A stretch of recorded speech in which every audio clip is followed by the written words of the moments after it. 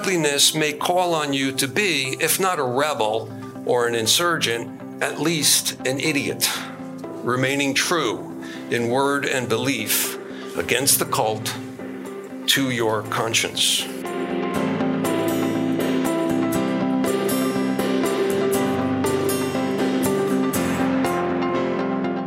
Welcome to the Acton Vault podcast, a product of the Acton Institute for the Study of Religion and Liberty.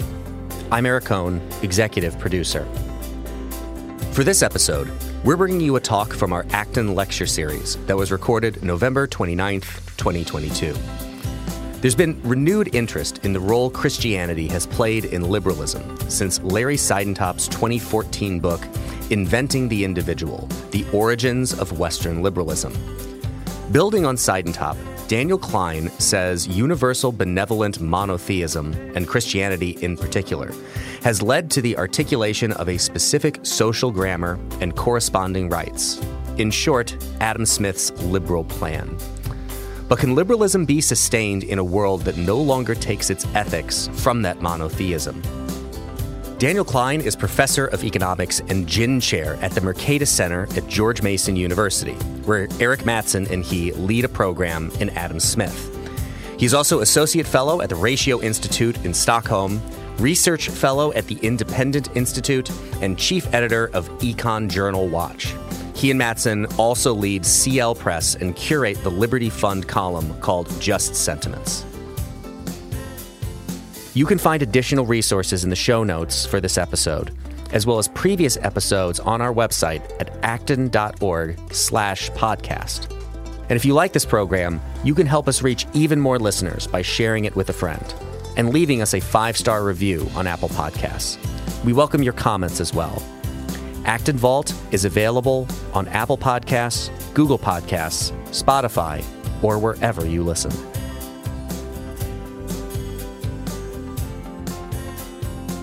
Welcome to our last installment of the Acton Lecture Series for 2022.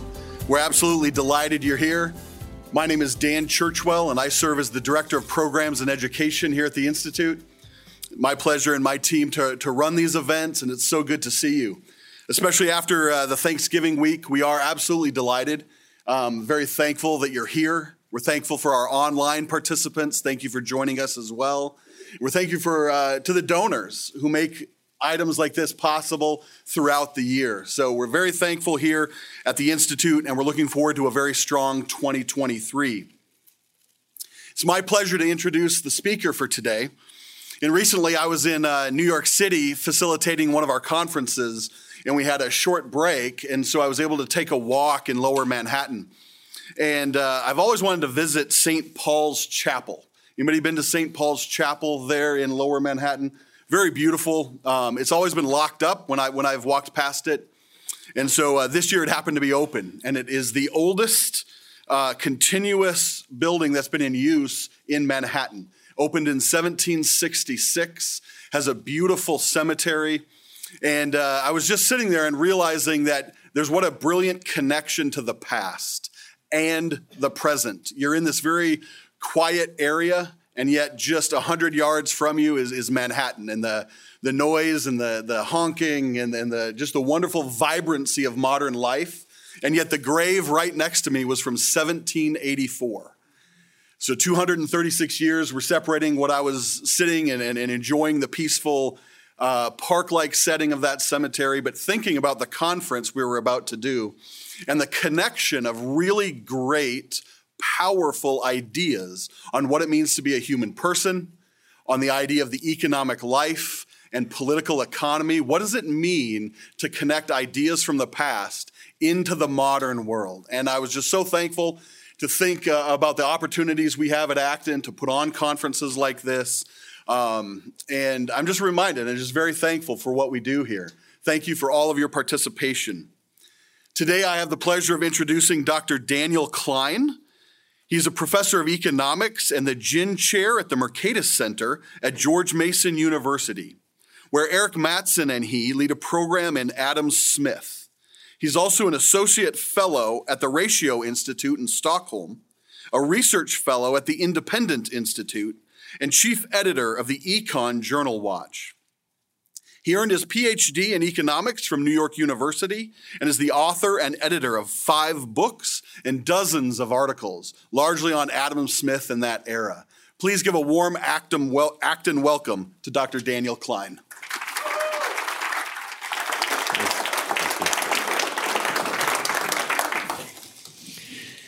Hi, everybody. Thanks for being here. I'm very grateful for this opportunity.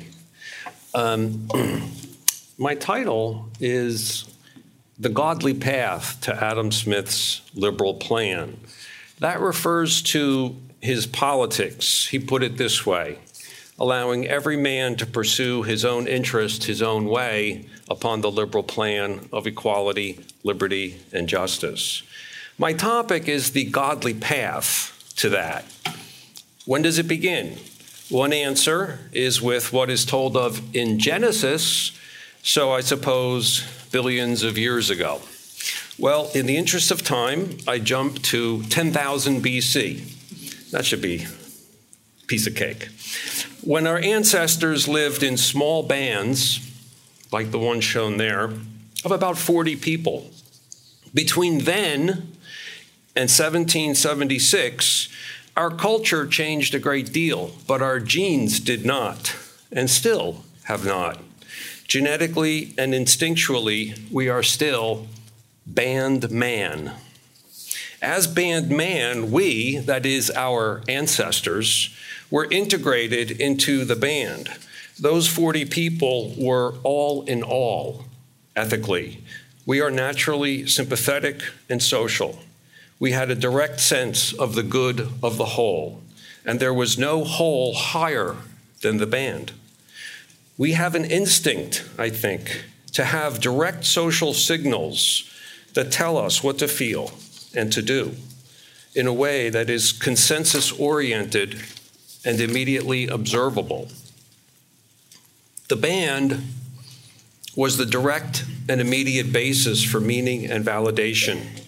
Interpretation was simple and common to all. Indeed, language was primitive, so critical thought would be minimal even if tolerated. We were dumb pack animals. We lived an existence of common knowledge, something still yearned for today, but impossible. The good of the band constitutes the basis for the spirit or God of the band. As Emile Durkheim said, experience in that little picture was encompassing, sentiment was encompassing, and our ancestors knew a feeling that Durkheim called effervescence, a holy communion with the Spirit through communion among the whole. Today, however, society is complex. Knowledge is wildly disjointed, a blooming, buzzing confusion. To us, the band seems like a cult. The word cult is pejorative, but in the band context back then, cultishness made sense.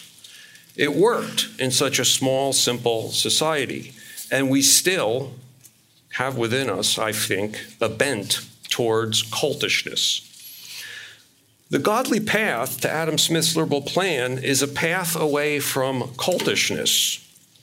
The next moment in the story is the ancient world, say from Homer to Constantine. Here I begin to draw from Larry Siedentop, this book.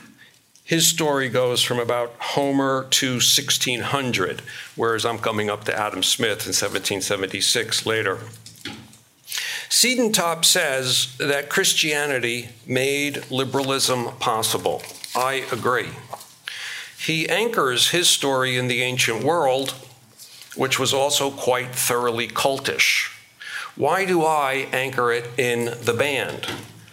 It is because I think that to understand ourselves, our lapsarian selves, we need to see ourselves as band man. For one thing, band man helps us interpret politics, as Friedrich Hayek suggested. I realize that many of you would anchor the story in Genesis, and that's fine by me, but I suggest you give a chapter to band man. So, Siedentop describes the cultishness of the ancient world in 3 chapters. The primary seat of religion was the family, which was a cult, the paterfamilias being its priest. The ancient world was a compound of nested cults, from the family up to the city, each level having its god corresponding to the good of that level of the nested cults. Siedentop richly describes the cultishness of all of this ancient world, and I highlight a few things. The ruler or the king was a top priest, if not a god. Within the polity, the unit of subjection was the group, down to the family, not the person. The vast majority of persons lacked the status of citizen, as a matter of fact. The man or woman was to the compounded group as a foot to the body, and was to conform to the cultish cues that constituted the common interpretation of the cosmos. The man or woman was not charged with thinking, really, except for learning the program. He or she was simply to get with the program, which was cultishly unequivocal and unambiguous. Follow the science. The foot does not think. The man or woman was not expected to have a conscience, really, nor even a soul. It was the family that had a soul and then an immortality. And then finally, there we go. What about those who did not get with the program? The spreaders of myths, dis, and malinformation. To think or talk outside the hardened compound cultishness was to be an idiot. That's outside the kind of orthodoxy, you might say, or the cult. You might think idiosyncratic here. It puts a little different spin on it. Looking back, we might say that it was a contest then between cultists and idiots. But the idiot was also sometimes treated as a traitor. Miscreancy was a kind of treason.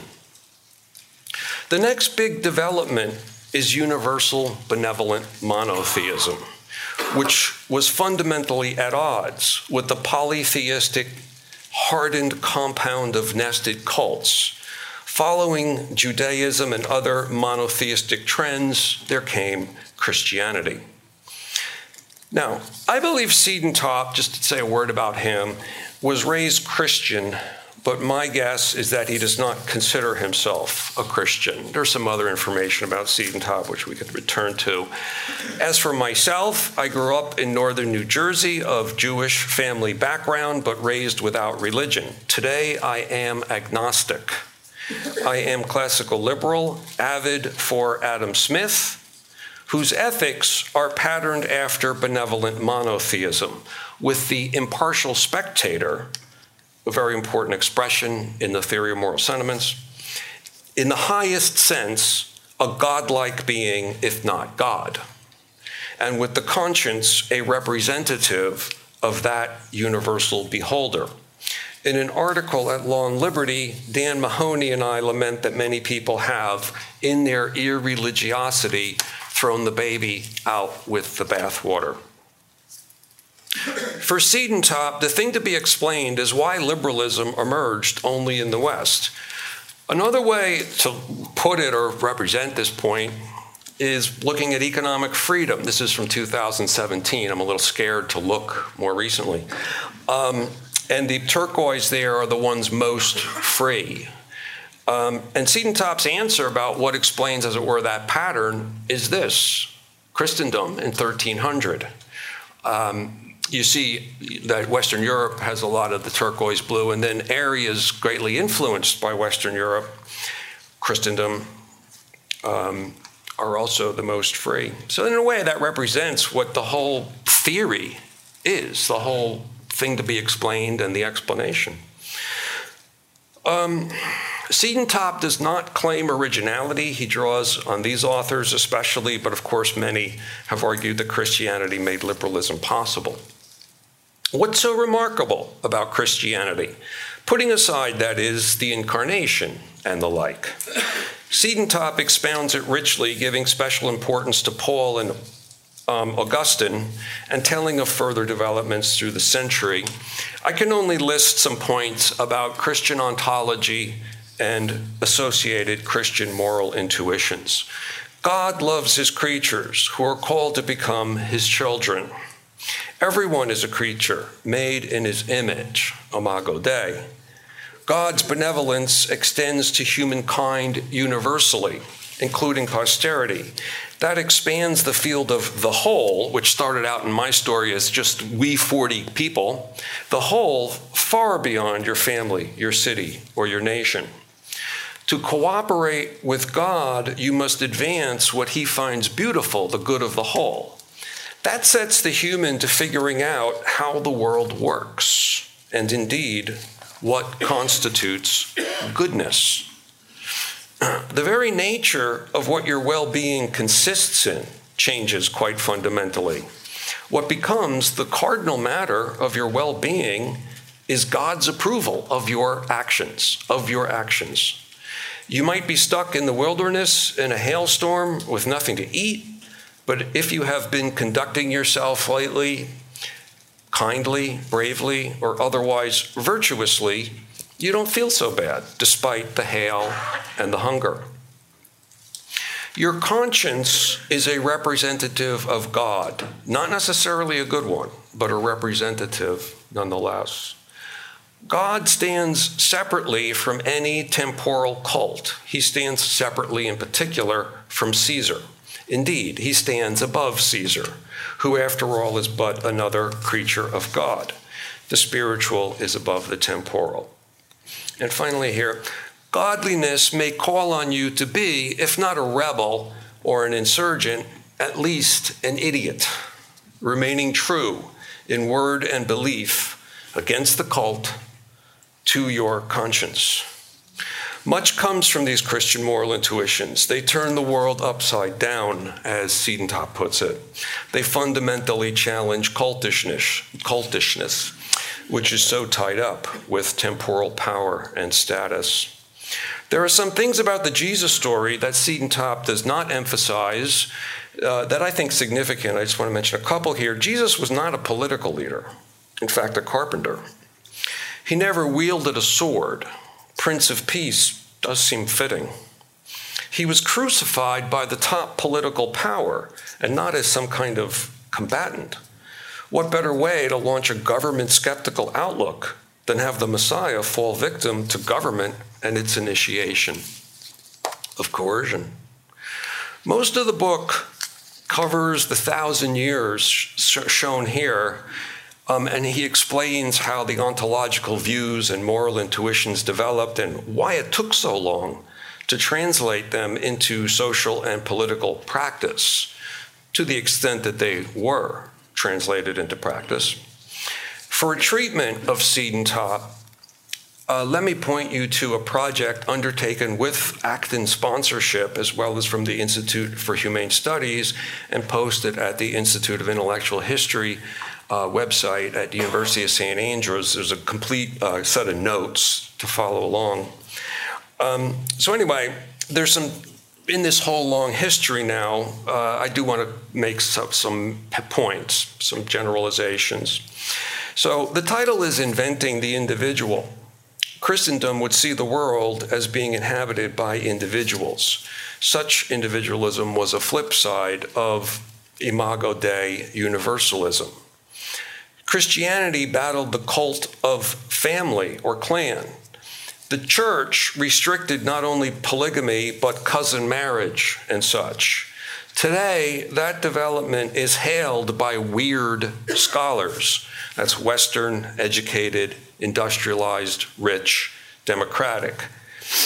You might say, we go from cultists against idiots, and then idiots spawning weirdos.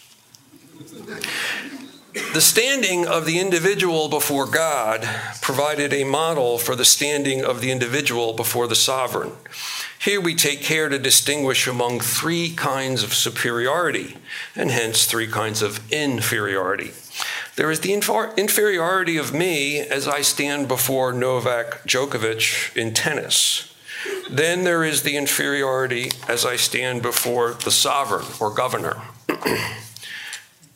And then there is the inferiority as I stand before a godlike being. The point is that the divine relationship made a model for politics. In the jural relationship, the unit of subjection became the individual. Now, emphasizing subjection may not seem very liberal, but that, in my view, is a problem with certain strains within liberalism, and not the Smithian strain.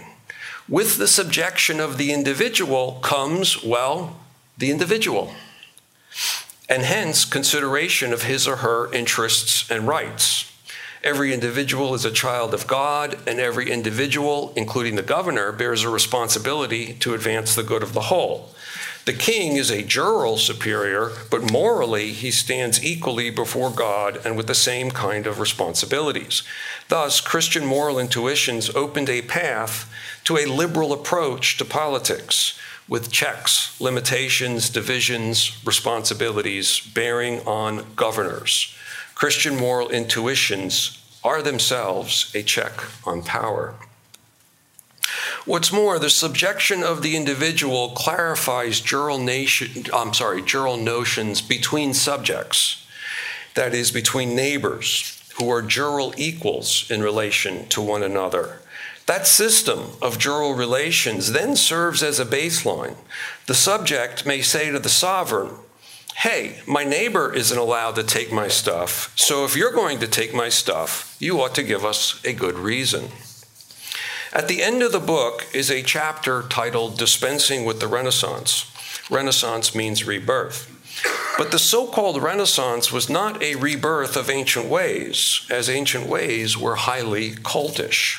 Thinkers of the so-called Renaissance and Enlightenment misunderstood their history and the development of their own presuppositions. Machiavelli, Montaigne, Voltaire, Paine sustained presuppositions of the individual, a legacy of Christianity. And in assailing Christianity or the church, they often were throwing the baby out with the bathwater. Other liberal thinkers, however, knew better, and it is they, like Lord Acton, who best represent liberalism. Here, an important idea in Siedentop is that there is always the danger of the church being too submerged within or entangled with the temporal powers. If the church passes into being a tool of those powers, then there is little liberal prospect. Submergence of this kind might explain why Eastern Christianity did not give rise to liberalism, and why other monotheistic regions did not. In the so-called Renaissance and Enlightenment, many thinkers saw the church in their day or recent year as part of the problem. They looked at the Catholic Church and thought, what have you done for me lately? They didn't understand the evolution of their presuppositions and threw the baby out with the bathwater.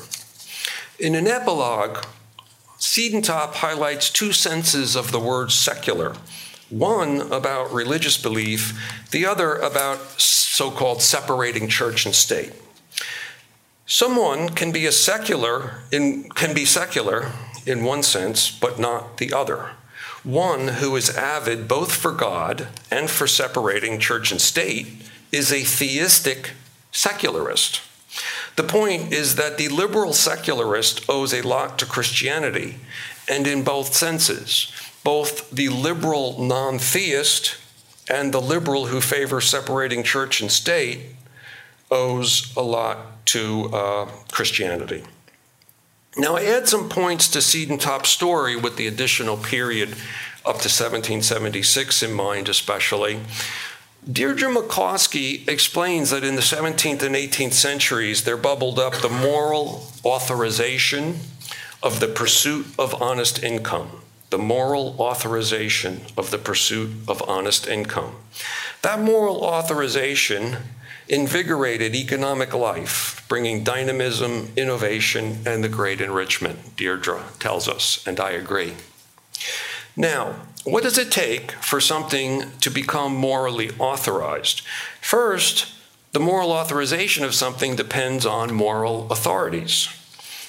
Some authors with influence who were not clerics very much helped to do this, with a large part of the population and the leaders, such as those shown here.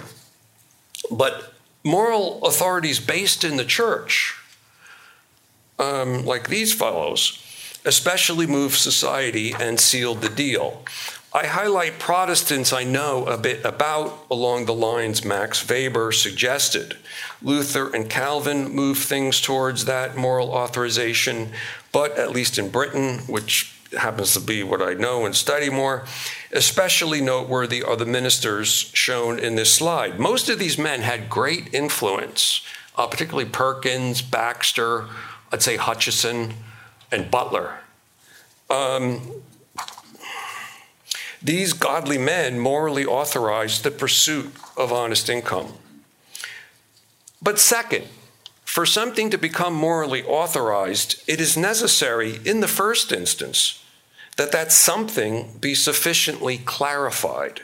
Something has to be a thing before it is morally authorized.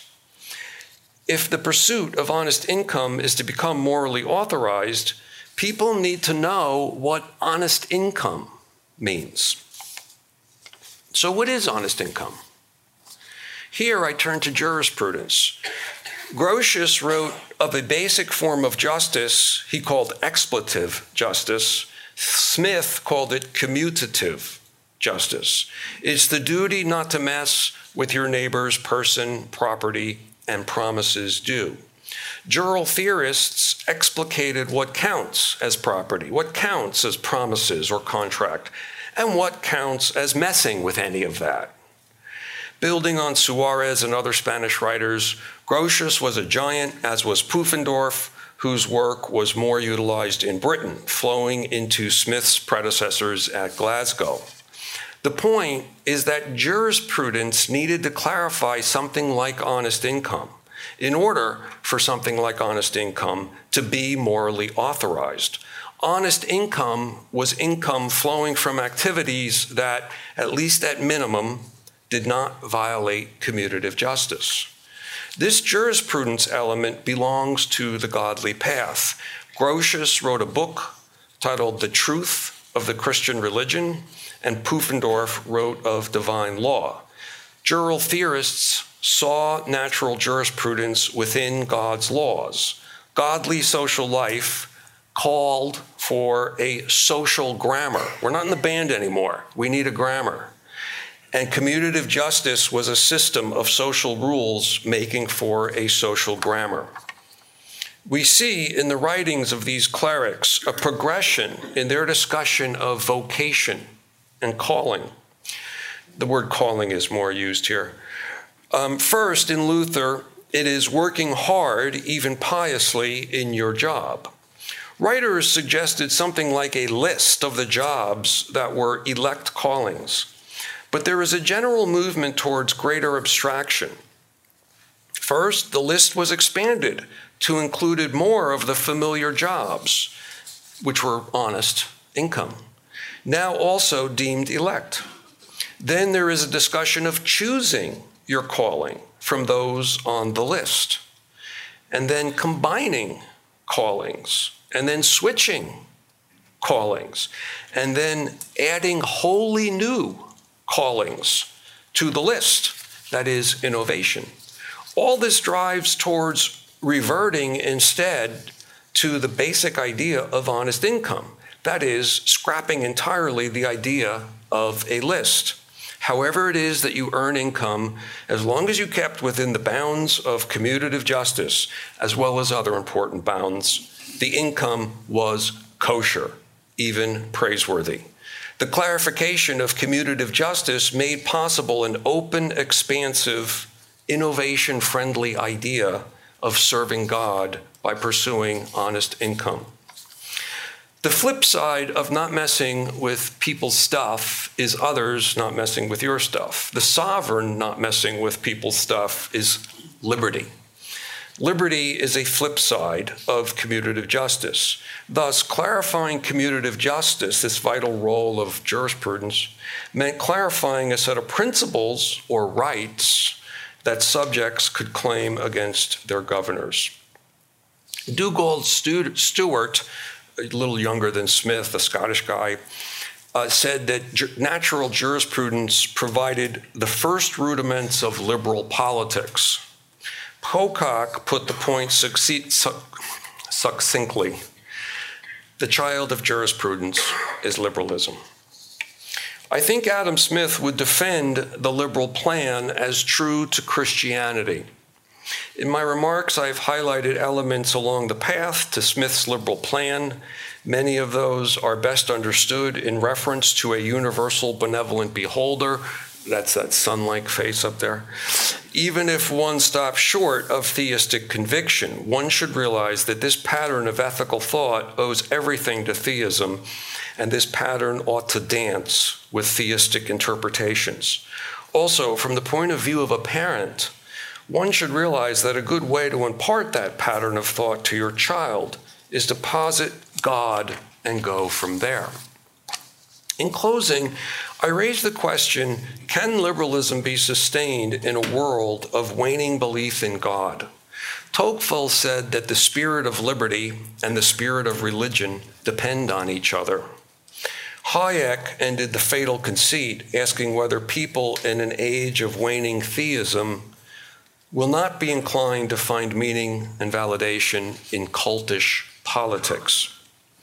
Christianity led to the inventing of the individual, but Tocqueville and Hayek feared that resurgent cultishness would de-invent the individual by crushing liberty and instituting a new form of serfdom, hence the road to serfdom. I believe liberals will do a better job of sustaining their tradition if they realize that, and I think Jordan Peterson says this, our modes of sense-making must involve formulations that are quasi-religious, if not fully religious. With theists, I find in humans a call upward. Cultists may call the miscreant an idiot, but it is only the idiot who discovers paths upward, and he or she does so in conversation with fellow idiots. People, even cultists, know deep down that we are called upward, and upwardness is admired. The worse the times are, the more will idiocy become us. So stay hopeful. God isn't going anywhere. And I thank you for your attention.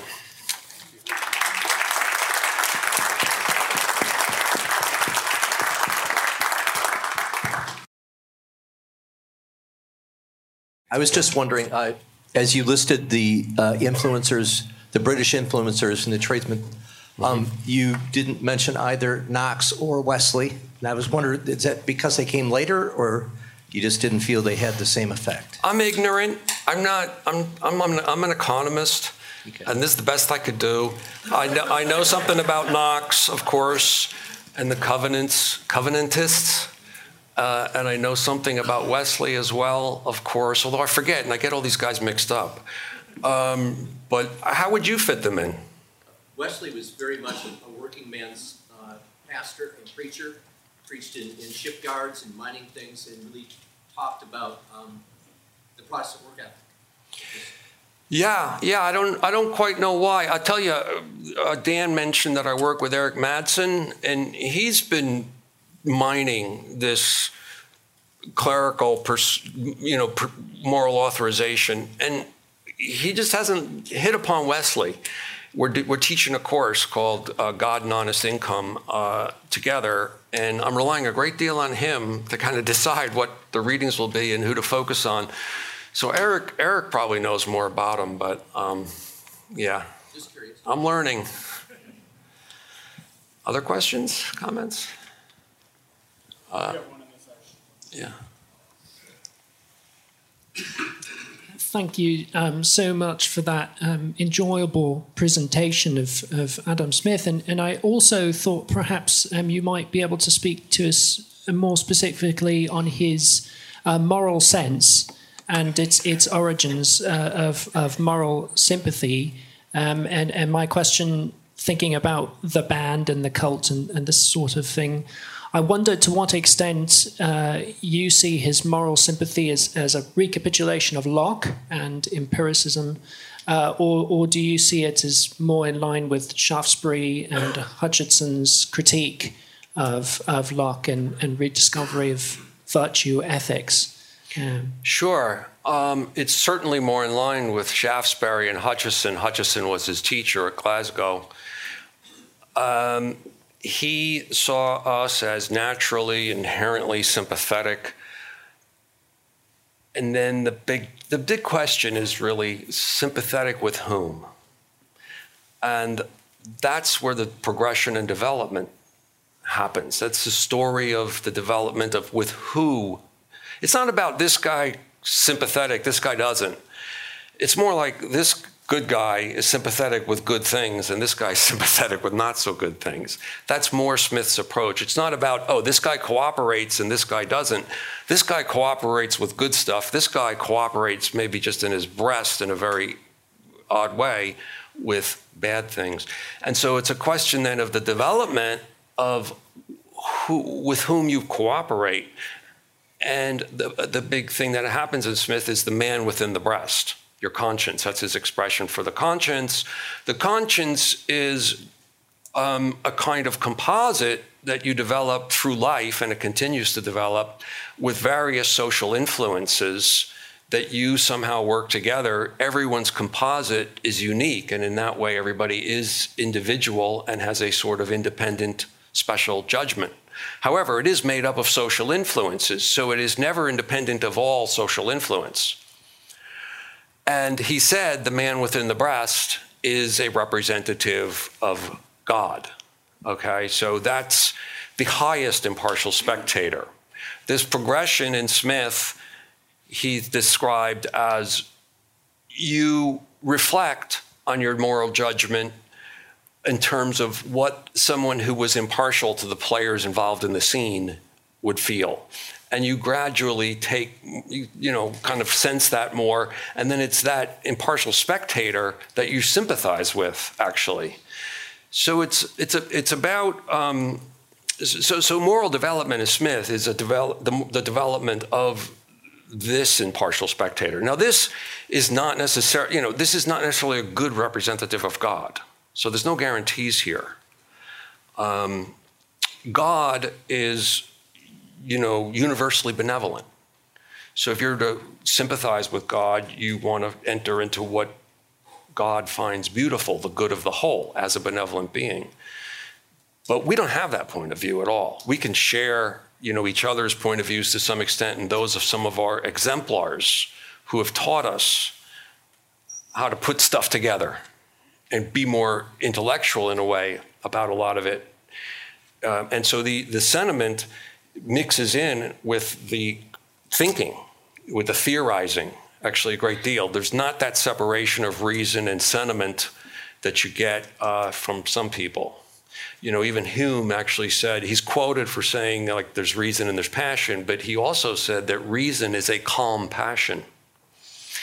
So, he was playing games, especially in the treatise with his, the way he said things. Got him, some of that stuff just disappears, thank goodness.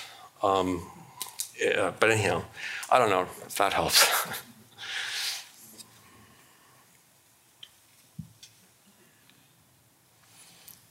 Why do you think that Christianity is fading in the Western world while its negative effects seem to be obvious?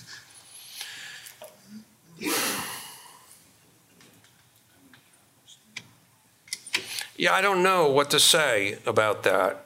I don't think I have any special angle about why Christianity, and I guess theism generally, we could say, is fading or declining.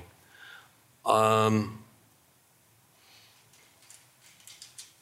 guess, I do think that things took a bad turn right around about I would say 1800, and then politically things took a very bad turn later in the 19th century, I would say. But I think that notions. I mean, there's so much to try to. It's like elephant. Like, where do you start grabbing it? But I think people started having in some ways it was a scientism. I think scientism, if you like, is in that people thought moral questions, moral philosophy could somehow be more precise and accurate, and a little bit like, oh, let's try to do what Newton has done, okay? And so you have people who want to lead their area of thinking and kind of somehow get away from the kind of considerations we're talking about here, which are by their very nature loose, vague, and indeterminate. Aesthetic. We're talking about what God finds beautiful. You know, we don't have a very good formula for that. We all have a sense of what movies we like and don't like. But if someone asks you, okay, what's the formula for a good movie? You don't know what to say. And I think that science and intellectual life, I think went in a bad direction after 1800. That may have been part of the decline. I don't think evolution is actually necessarily that big a part, because I don't think theism necessarily has such a big problem there. But another thing then coming into the end of the century, I'm just trying to, is that the government itself, politics itself takes a turn towards collectivism. And liberalism really kind of breaks down, faces a crisis at the end of the 19th century. People don't realize that it really starts then. A lot of people don't focus enough on this period where young people were no longer brought up with, in Britain in the Anglosphere, with an emphasis on liberal ideas the way they had, the way their parents or their grandparents had. And so moving into the early 20th century, it's very, very, very different. And so then the government basically starts institutionalizing cultishness and propagating it, indoctrinating it into people. And so we've got that end of it. We've got huge bureaucratic institutional systems that offer a different source of meaning and validation. Not God, but now the social cues of the power structures around you. And that crowds God as a source of meaning and validation. It's a substitute, very much along the lines of democracy in America, is what I'm suggesting. That what Tocqueville saw in France and was warning us of generally just has happened to a great extent, and keeps people from being theistic because they're offering this other basis. How does that sound to you? Basically, I agree. We're headed back to Roman times where the government is now God again. Yeah. The government is like the surrogate God, or politics, or something like that is the trend. Well, I'm sorry. Agreeing with you, it's multifaceted, and while we may not know all the reasons why theism is waning, we can agree that it is. And I'm wondering, as an agnostic, what do you see? What do we lose with theism waning? Can that liberal program advance if theism continues to wane? I'm worried, just like Hayek and Tocqueville, and probably everyone in this room is worried, that this trend will continue. And I mean both trends about attitudes towards God, or religious or quasi-religious attitudes, let me put it that way, and the trend towards collectivism, the governmentalization of social affairs. I'm worried about both those trends. I do think they go hand in hand, just as Tocqueville said about the spirit of liberty and the spirit of religion. I don't know. we can hope. I mean, hope springs eternal. I do believe what I said here is that we have a call upwards, and that's not totally eradicated. It can't be totally eradicated, I trust. And we don't know what the future is. I don't know. You know, things that look very dark in certain times in the past and got better or ameliorated. I don't know. What do you think?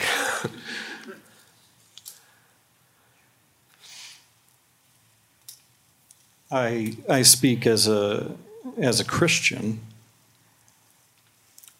I think it is impossible for the liberal program to advance without a holistic, consistent, not only corresponding view of truth, but a cohering view of truth as a whole. And I don't see how you have that unless you're ontologically grounded in the divine. Yeah. I don't disagree. I mean, my agnosticism is of the sort of, I hope there is God, but I'm going to work, the patterns of my thought are the same. And, you know, do I believe in divine providence? Do I believe in Christian God? Do I believe, you know, the Christian beliefs? I'm agnostic. I mean, I don't know. You know, what can I tell you? But you know, if I find out that they're all true, that's fine. But the point is, my attitude is that pattern of thought, when you're talking about ontological grounding, that's fine. That pattern of thought, and then throughout ethics, which really includes, in my view, epistemology. So the whole kahuna depends on God-like understanding and your relation and beings. It's not just some brute reason and factualness or science or any. It's not the way we actually make sense of the world and find virtue. So I don't think we disagree, and I'm worried too. We'll see. I mean, at least for a while, we'll see. You and I.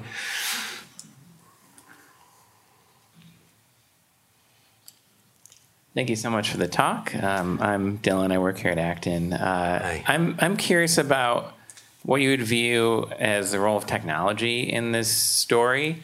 So certainly I do agree that there is a Jewish and Christian idea of the individual, but there's also a sort of individualizing of authority that comes with the printing press and everyone being able to read the scriptures for themselves in a way that just was not technologically possible before that time. And, you know, there's other things you could talk about, you know, farming equipment, things like that that advanced the division of labor and things like that. So I'm just curious. I'm very sympathetic with the general thrust of, you know, faith and religion as a grounding for the kind of underlying moral basis of liberalism. But there's interesting circumstances of history having to do, in this case, for this question anyway, with technology. I'm curious how that factors in. Yeah, the technology factor is very, very important, and I really believe in the importance of working the printing presses into this narrative. I just failed to do it. It throws interpretation of the world wide open and creates essentially competition and secession from the church, and, you know, really cracks things wide open. Absolutely. Technology more generally is vital in breaking up kind of the compound nestedness of everyday life and traditional society. And so you get more commerce, you get the towns and so on and so forth. And so all that, I think, is very vital to the development of individualism, the ideas of the individual, the rights of the individual, markets, economics. So that's all absolutely true.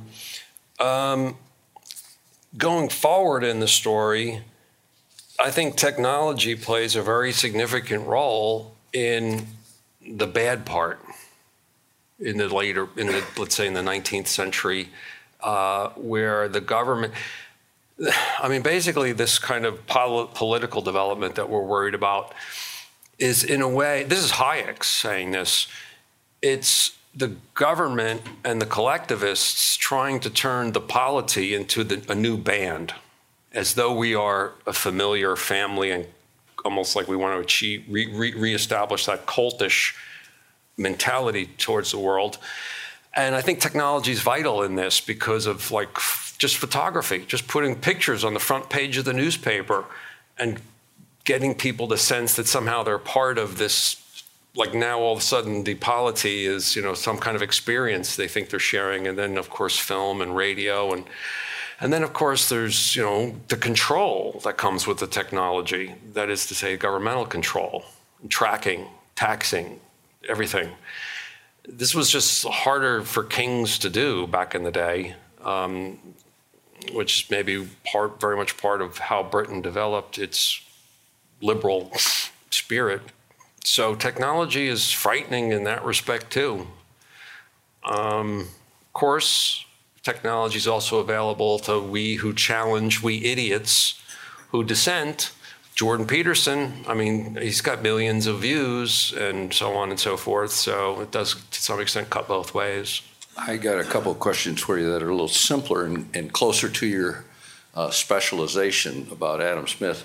One, I've heard that Wealth of Nations was kind of an exception to his writing in that most of his writing was theological, and I'd like you to comment on that. But as along with that, did he anticipate, or what were his views of the Industrial Revolution, and did he think that wage labor was slavery, which came in the middle 19th century?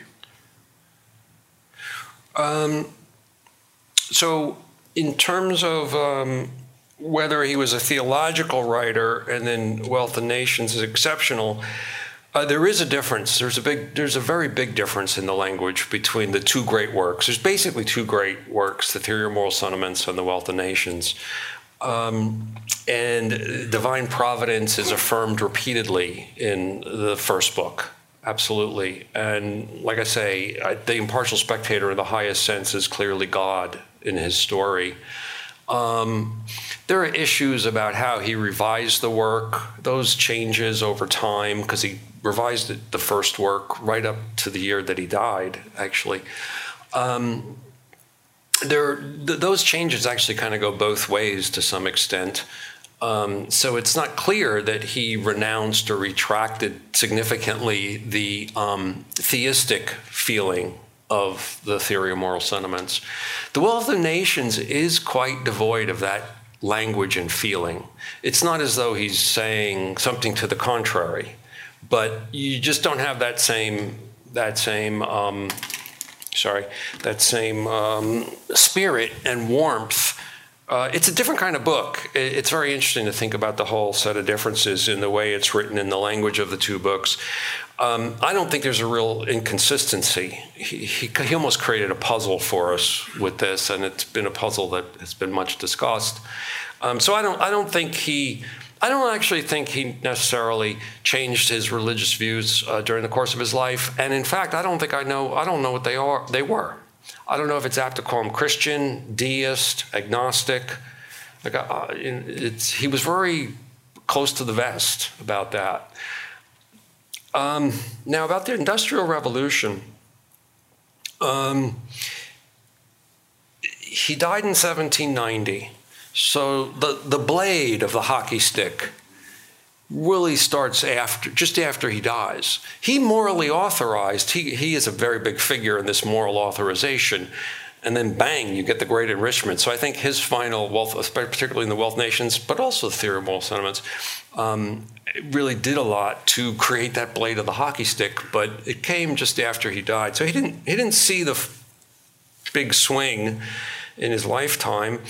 I think some people say that he didn't realize how dramatic and dynamic this could be, the economic development and innovation.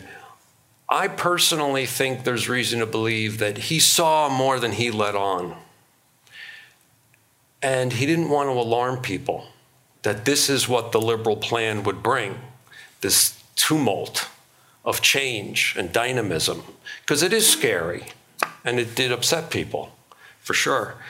I think there's reasons to believe. There's a paper I can recommend on called the Dynamism of Liberalism, an esoteric reading of Adam Smith, which suggests, and I think you can see a lot of things in Smith, where he saw that innovation is a very central thing, actually, in economics, and would have this potential for great dynamism. So I think he may have anticipated the great growth more than he let on.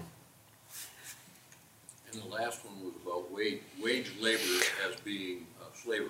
Certainly not. No, quite the opposite. Absolutely, totally the opposite. He talked about,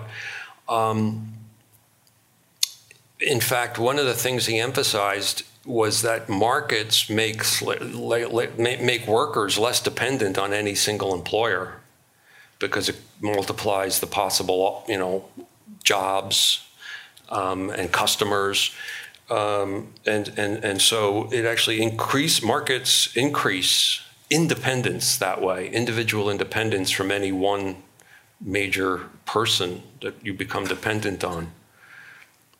So no, and just in terms of commutative justice, I mean, it's a voluntary agreement between people. Of course, it's not slavery at all. It's not at all. It's not messing with anyone's stuff. You're not messing with, the employer's not messing with the employee's stuff, and the employee isn't messing with the employer's stuff, and they're not messing with anyone else's stuff. So it's commutatively entirely just. So with the rise of non-religious, in the West, I'm wondering, a lot of people have posited different, civic great awakening or different things to replace religion. You kind of talked about quasi-religion. I'm wondering if you can tell us what you mean by quasi-religion, because it's always kind of slippery to me. Yeah. What different people mean by kind of non-religious replacements for religion. So can you talk a little bit more about that? What was that last part again? I got the question about what I mean by quasi-religious, but after that. Oh, just there's different people who posit kind of non-religious replacements for religion. So, we're surely getting that in the political sphere, but, kind of what do you mean by that? Okay. The way I see things is that each of us has a sense of higher things and lower things. And the higher things that each of us has, it's kind of like we each have a house, and the house has a chimney on it. And the chimney represents now the higher things. The thing is, some houses are shorter than other houses. So some higher things are much lower, in my view, than other higher things. And I do think cultishness and political collectivism shrinks people and flattens their house and makes the chimney low. But still, it's the higher thing for those people. And when I mean higher things, I mean the more encompassing things of meaning and validation, sense-making, again, moral validation. And more people, I think, are looking to politics and social political cues around them, certain political affiliations, relationships, sources. They need those daily signals to tell them what to feel and what to do. Like I said, that's why they read the New York Times every morning.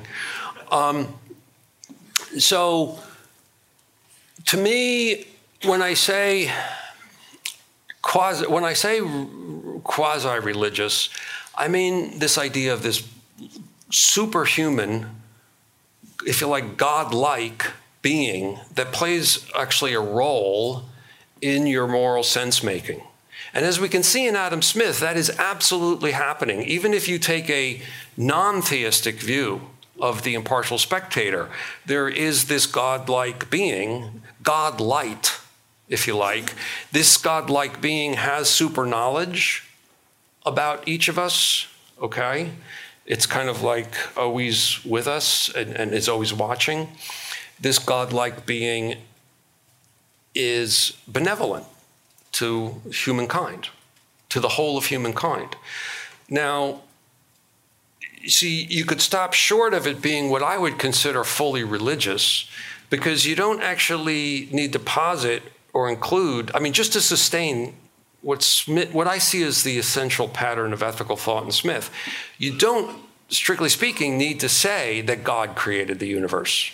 It's just like there's the being, universally benevolent, super knowledgeable, sympathizes with you in this kind of subtle and direct way through your man within the breast and so on. You kind of have to cultivate the ability to feel that kind of.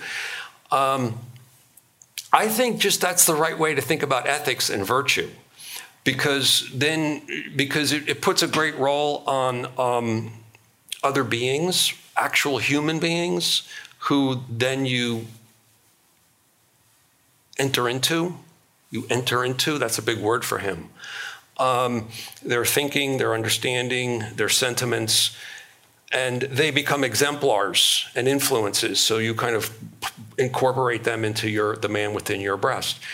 And just like, it starts with mom and dad, for sure, presumably. And so quasi-religious means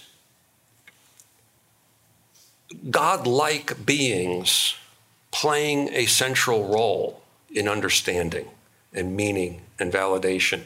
When I say a central role, I mean kind of in the structure and understanding of it. And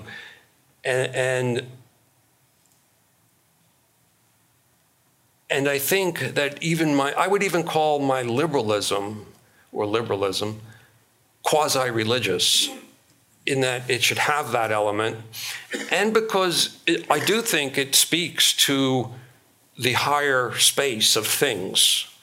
It's not neutral about the higher things. It's not neutral. Generally speaking, it says, don't go over here for your validation and meaning. Don't go to collectivism, to the governmentalization of social affairs, to socialism. Don't go there. That kind of thing is the major higher things precept or imperative of liberalism. Now, what it says about outside of that cordoned off area, about what to do with your life and where to find meaning and validation over here in the okay part, the permissible part, that it's much less. It's like, look, I'm saying we need to protect life. We need to protect liberty. You pursue happiness. Like, you've got your own pursuit of happiness. And there, it's like, there's the blank page. It's for you to fill the blank page with something. But just don't go over there. So I don't know if that helps. The quasi-religion is that it's not, strictly speaking, a God who created things. It's not necessarily. It's like it's saying I need to. Quasi-religion is saying I need to think along these lines. It's almost exactly like Peterson says. Actually, I'm going to act and think as if there's a God, and whether there is, and whether the Bible is as written and true as written, I don't know.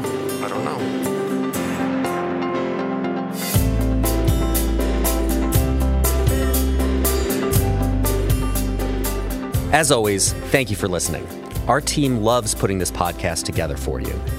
It's encouraging to hear from our listeners. Feedback is incredibly important to us because it lets us know what you'd like to hear more of, including the kinds of topics you're interested in most. If you have comments, feedback, or ideas for a show topic or interesting guest, you can email our team at producer@acton.org. Until next week, for Acton Vault, I'm Eric Cohn.